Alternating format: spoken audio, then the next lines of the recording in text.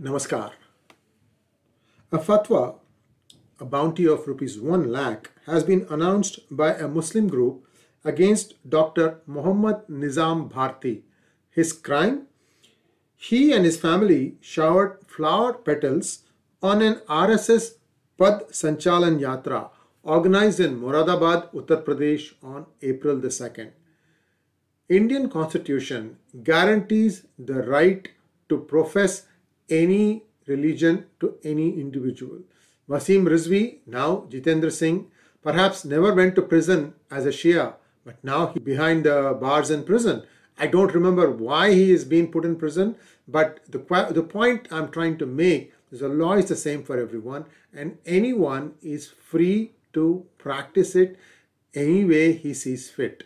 Remember that those Muslims who are now suddenly spewing venom since their lies have been caught in Kashmir Files movie, you have to stand back and understand.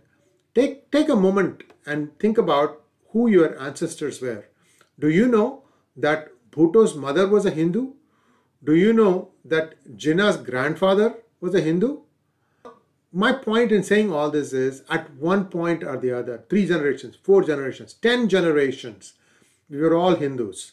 And now to suddenly say that, oh, I'm a Muslim and now I'll suddenly feel like I have to kill all the people who are not believers of Islam, it's just plain nonsense. This has not been the way religion has been practiced in India. In fact, 1905 is the year in which many Muslims stopped doing Pitru Tarpan for their departed. Up until then, it didn't matter whether you were a Hindu or a Muslim. The Christians were very small in number at that point of time.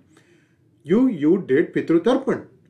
That means you remembered your departed, whether it was your mom or your dad and so on and so forth. So what happened in 1905? The Muslim League was formed, and suddenly 2 brothers, I think they're called the Ali brothers, made everyone think that they were special, that they deserved to rule the country. And from there, this concept of Pakistan took root.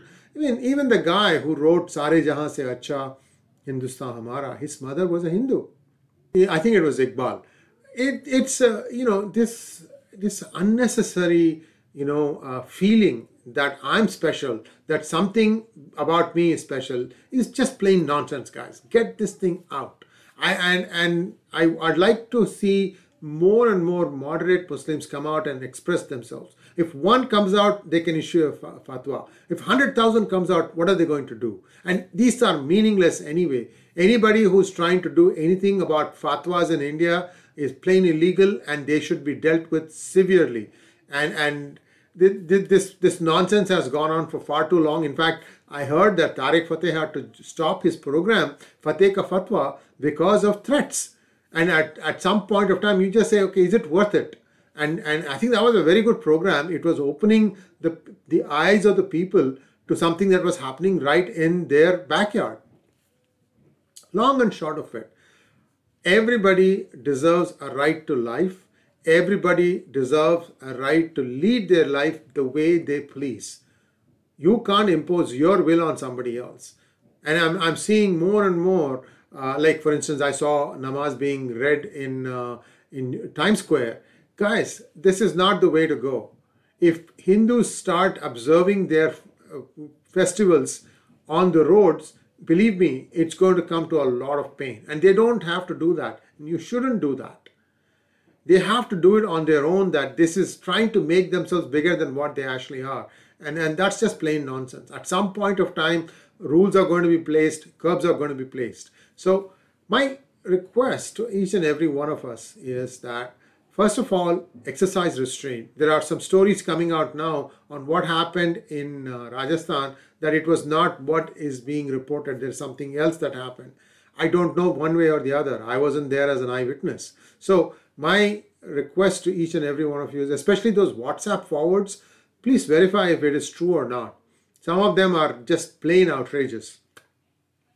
Having said all this, I'm also going to give you some interesting piece of news.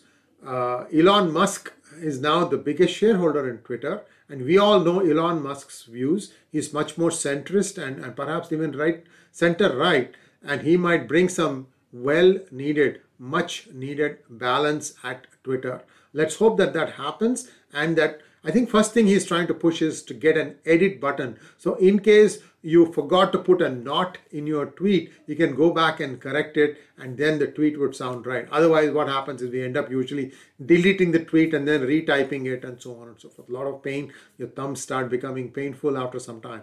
So I'm also hearing that some changes are taking place in Facebook. I'll say more about this after I've ascertained them. But I think now social media organizations are realizing that perhaps they've lent too much to one side, that they need to restore the balance. If that happens, that's good for everyone, but I'm still shadow banned, unfortunately, especially in Twitter and in Facebook. My pages don't do much. It should be growing much, much faster than what it is growing. In fact, it's hardly growing. So if somebody from Facebook or Twitter is watching this, please help me out. I mean, I'm a published author. I've published 10 books. I still can't get the blue tick. And it is important that people know who's the real person who's writing these books. A couple of the books have been Amazon bestsellers.